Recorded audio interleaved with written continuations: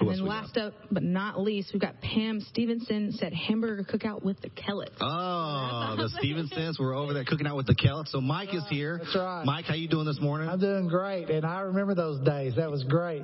And, of course, nothing follows up a good hamburger like some homemade ice cream from Bill Angeli. Okay. Now, we know someone who makes this, like, you want to give a shout-out to the best homemade ice cream maker? Bill you know what I'm talking about? Bill Angeli, you're it, and I can't. Yep. You got to come home from Oklahoma. I'm having withdrawals, so we got to get back here, son. That's right. So, Mike, what was your, like, do you have any new traditions or old traditions? What were your favorite things to do during Memorial Day? Oh, well, I really don't have any particular traditions other than eating, which is pretty much, I think, a tradition with everybody. Just listened to Harley describe what her family was doing. I wanted to get her address and find out what time. Every day. Just being together, and whether it's playing games or just celebrating, whether you're out on the river or the lake, whatever, just that time together with folks. It's always a neat thing. For me, it's also special. Memorial Day, my dad served in World War II. And then my oldest brother served in Vietnam War. My father-in-law served in Korea War, and so there's a lot of that in my family that I'm really, really grateful for the freedom that I have because of those men and women. So, but in terms of celebrating, I want to mention one other thing because Kyle did our communion. I was talking to him beforehand a little bit about it and talking to him about Memorial Day. Memorial Day was actually the day, Ryan, that Kyle blew up. That's right. It was actually that day, and so I just can't imagine what that's like. We say we appreciate those things. We try to connect best we can, but I've not been there. I've not done that. But I am very, very grateful for men and women who have served and taking our freedom on their shoulders, basically, and paid the price.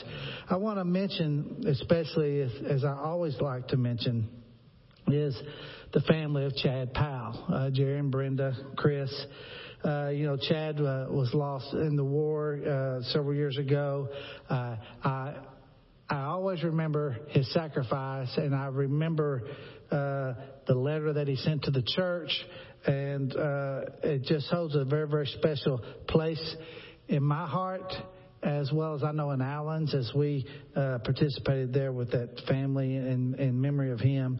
And I just wanted to give a shout out to the Powell family, some great servants for our nation, as well as even greater servants for the kingdom of God. We want to show a video now to just help us all, just for a moment, be thankful and remember our heroes.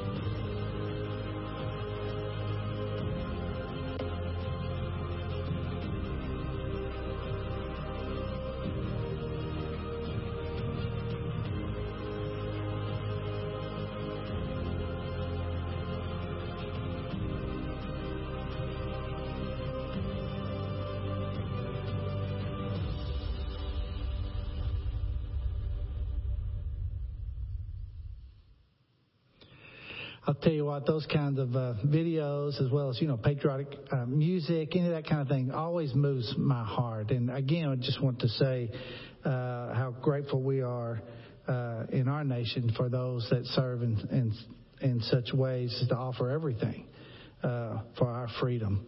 Freedom's a very special thing.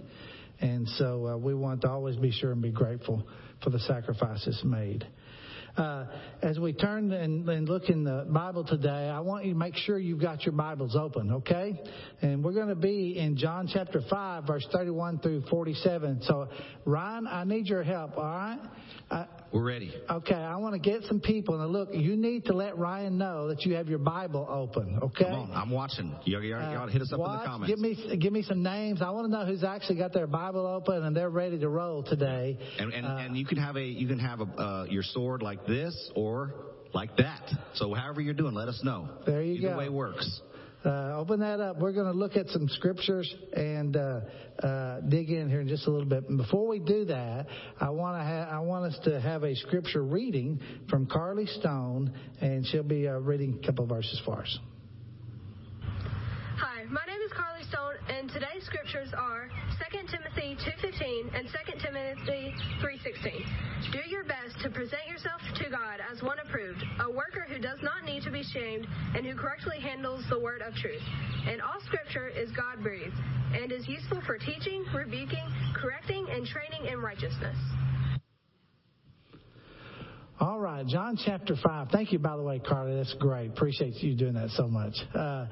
Ryan, do we have some people that have turned in their Bibles yet? Oh, yes. Do we ever? That's right. So Larry Castle says we are ready. Greg Stover says he's ready. What else we got? Ronnie Harley. on the phones. Okay. Misty Bean says Bible open. And there's a little Bible emoji. I didn't know there was a Bible emoji. Did you look at that? That's a Bible emoji. John Perkey says, got it. Karen Traxler, my Bible is open. Susie Item, open. Teresa Parton, my Bible is open.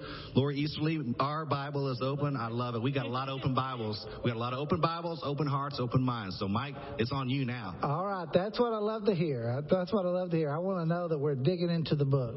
Now, as we dive into this last part of chapter 5, I want to just kind of remind us a little bit first that Alan taught us through this chapter about, started with this great healing that takes place, and then through this teaching of Jesus to the Jews, the Pharisees and the scribes, he describes who he is, Jesus does, to them, but they still don't get it. They still don't recognize who he is. And even though he shows and proves that he is God eternal, that he is the God of action, that he is the God of presence, he's the God of awareness, that he's always there for us. And so all these verses in this early part of chapter 5 is really almost a conclusion of everything that's been written from John up till now, saying Jesus is who he says he is. And as a matter of fact, that's what this book is written for, right? So to show that Jesus is the Son of God. He is God in the flesh. And so this leads us now to this last section of John chapter 5, and this is a courtroom type situation, if you'll think of it like that.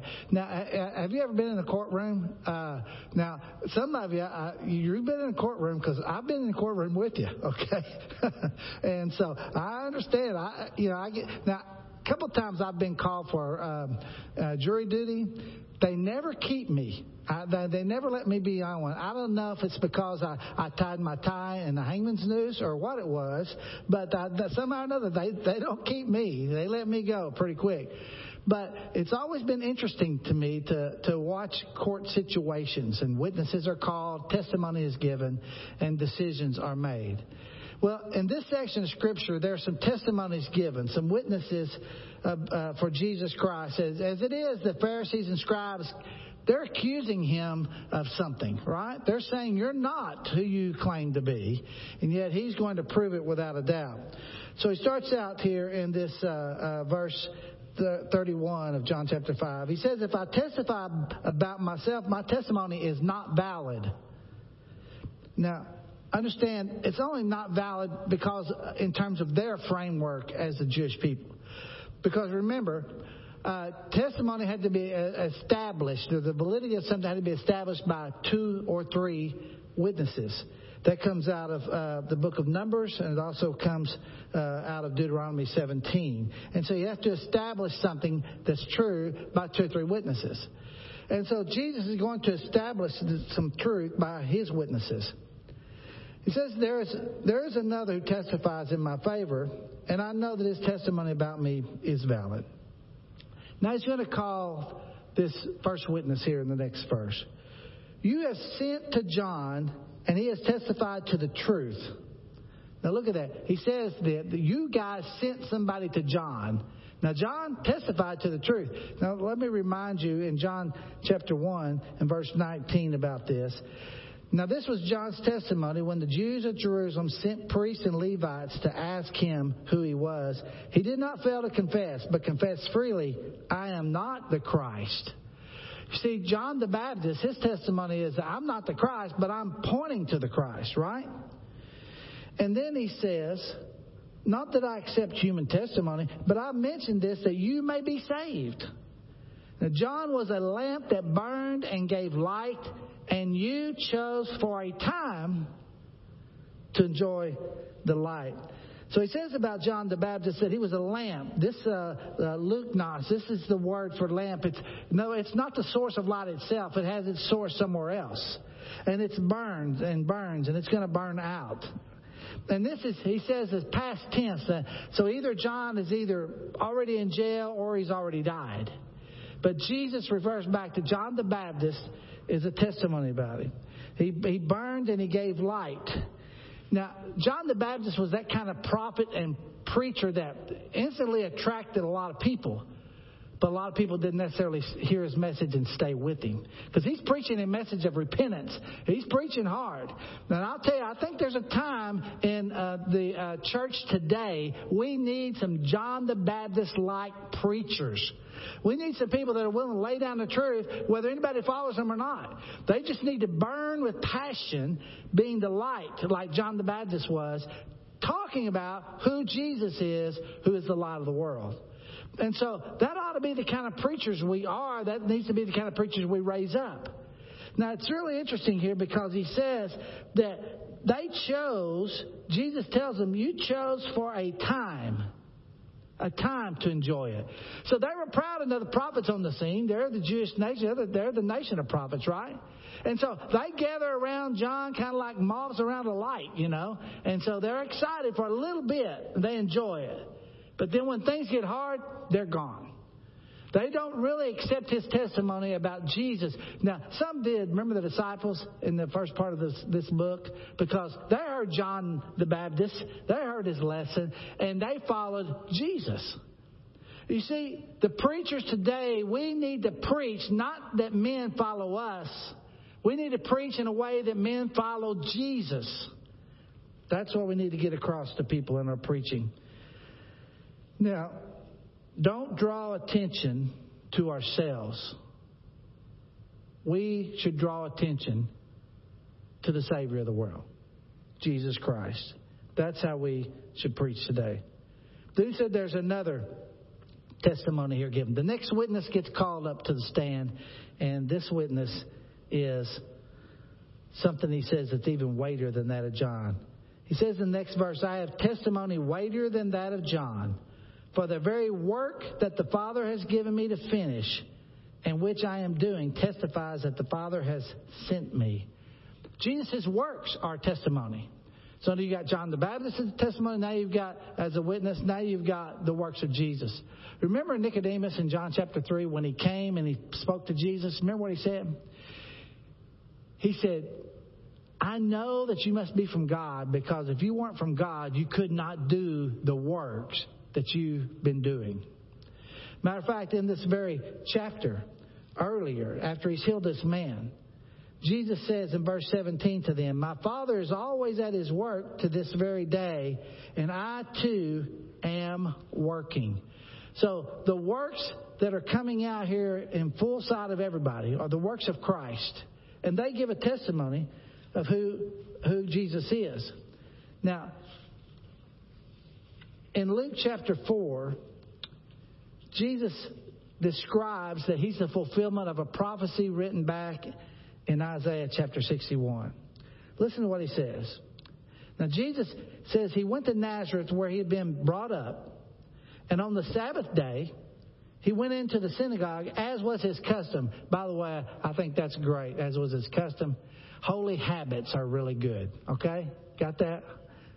And then he said, he stood up and to read, and the scroll of the prophet Isaiah was handed to him.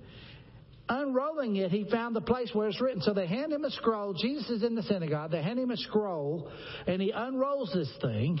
They're a large thing. He may have even had some attendant help him. And he unrolls it, and he looks at it, and he finds this passage in Isaiah.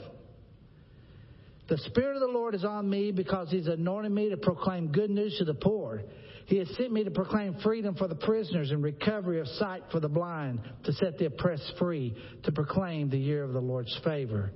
Then he rolled up the scroll, gave it back to the attendant, and sat down. The eyes of everyone in the synagogue were fastened on him. And he began by saying to them, today this scripture is fulfilled in your hearing.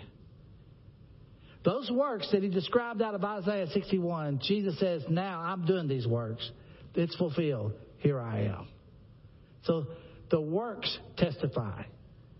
But not only that, the Father gives his testimony. Look here in verse 37. And the Father who sent me has himself testified concerning me. You have never heard his voice, nor seen his form, nor does his word dwell in you, for you do not believe the one he sent. Think about the voice of God. Remember that? He said they've never heard it. But now we know the voice of God was heard, right? Remember Jesus' baptism? And the voice came and said, this is my Son, in whom I'm well pleased. And yet these people have never heard the voice of God. How could that be? This is the nation of Israel. This is God's special people. Yet this particular group, he says, you've never heard God's voice. They were deaf and they were blind. They didn't hear his voice. Then it says, you have never seen his form. Now what's really odd about that is his form is right in front of them. Jesus is God in the flesh. They just didn't believe it. I mean, they could hear his voice right there and see his form, but they did not. They did not understand who he was. They refused to believe that he was the Son of God. And then it says his word does not dwell in them. Even though they were claimed to be experts in the word, his word didn't dwell in them. This leads to the next witness. So you got John the Baptist.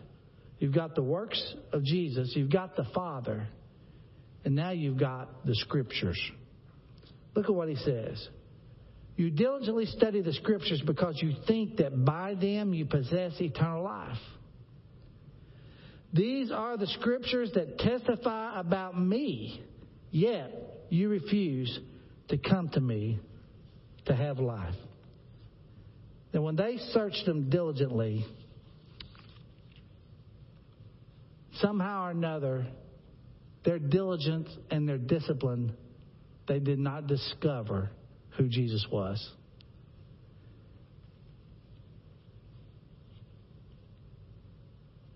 It's a sad thing to think that people can be so religious and even have memorized the Word of God and have been diligent to the book, and yet somehow or another they miss the Savior. This is what happened to the scribes and Pharisees. As a matter of fact, look, they were diligent, but they weren't diligent toward the right thing. You could ask them how many chapters were in a book, and they could tell you.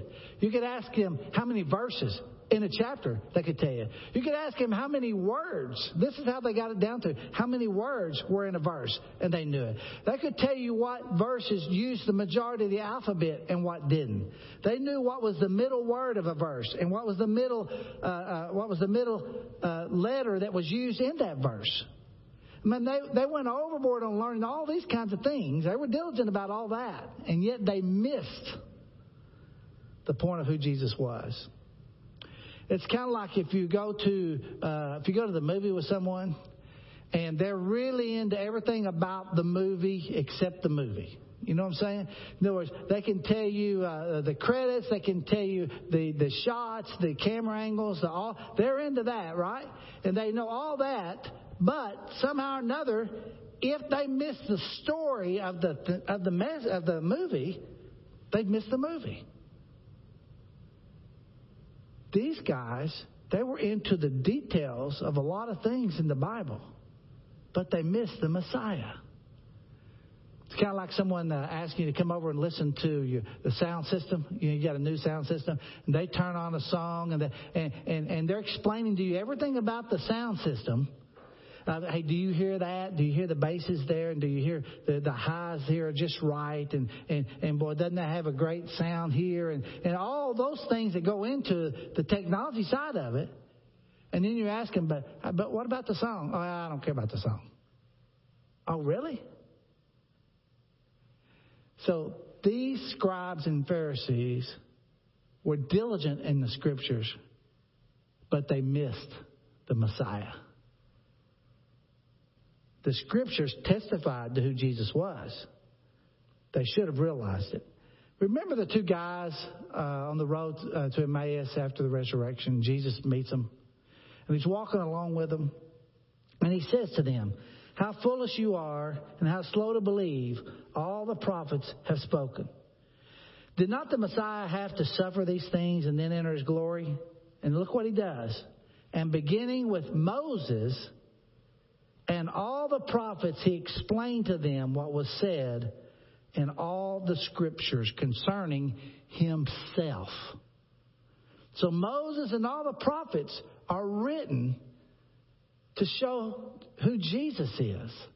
And it explains Christ and God's plan for us through the gospel. So the Scriptures become a great testimony to who Jesus is. And so if I study them but I miss him, then I've really missed the mark. So you've got John the Baptist, you've got the works of Jesus, you've got the Father testifying for him, you've even got the Word of God. Now this next section is kind of the conclusion of the trial. It's kind of the summary of it here. Jesus says this, "I do not accept praise from men, but I know you. I know that you do not have the love of God in your hearts." Here's why they missed it. Here's the reason they rejected Jesus. They did not have the love of God in their hearts. "I have come in my Father's name, and you do not accept me. Now, but if someone else comes in his own name, you'll accept him." So you've accepted other people, but you won't accept me. "How can you believe if you accept praise from one another, yet make no effort to obtain the praise that comes from the only God?" You see what's happening here? He says their love was unreal. It was fake. It was shallow. They pretended to honor God, but really they wanted to honor themselves. They wanted to say, look how well we know the Scriptures. Look how great we're doing in life. Look, we've got it all down. We're a special people. Look at us. They really did it for their own glory. They sought from fame in their study of Scripture.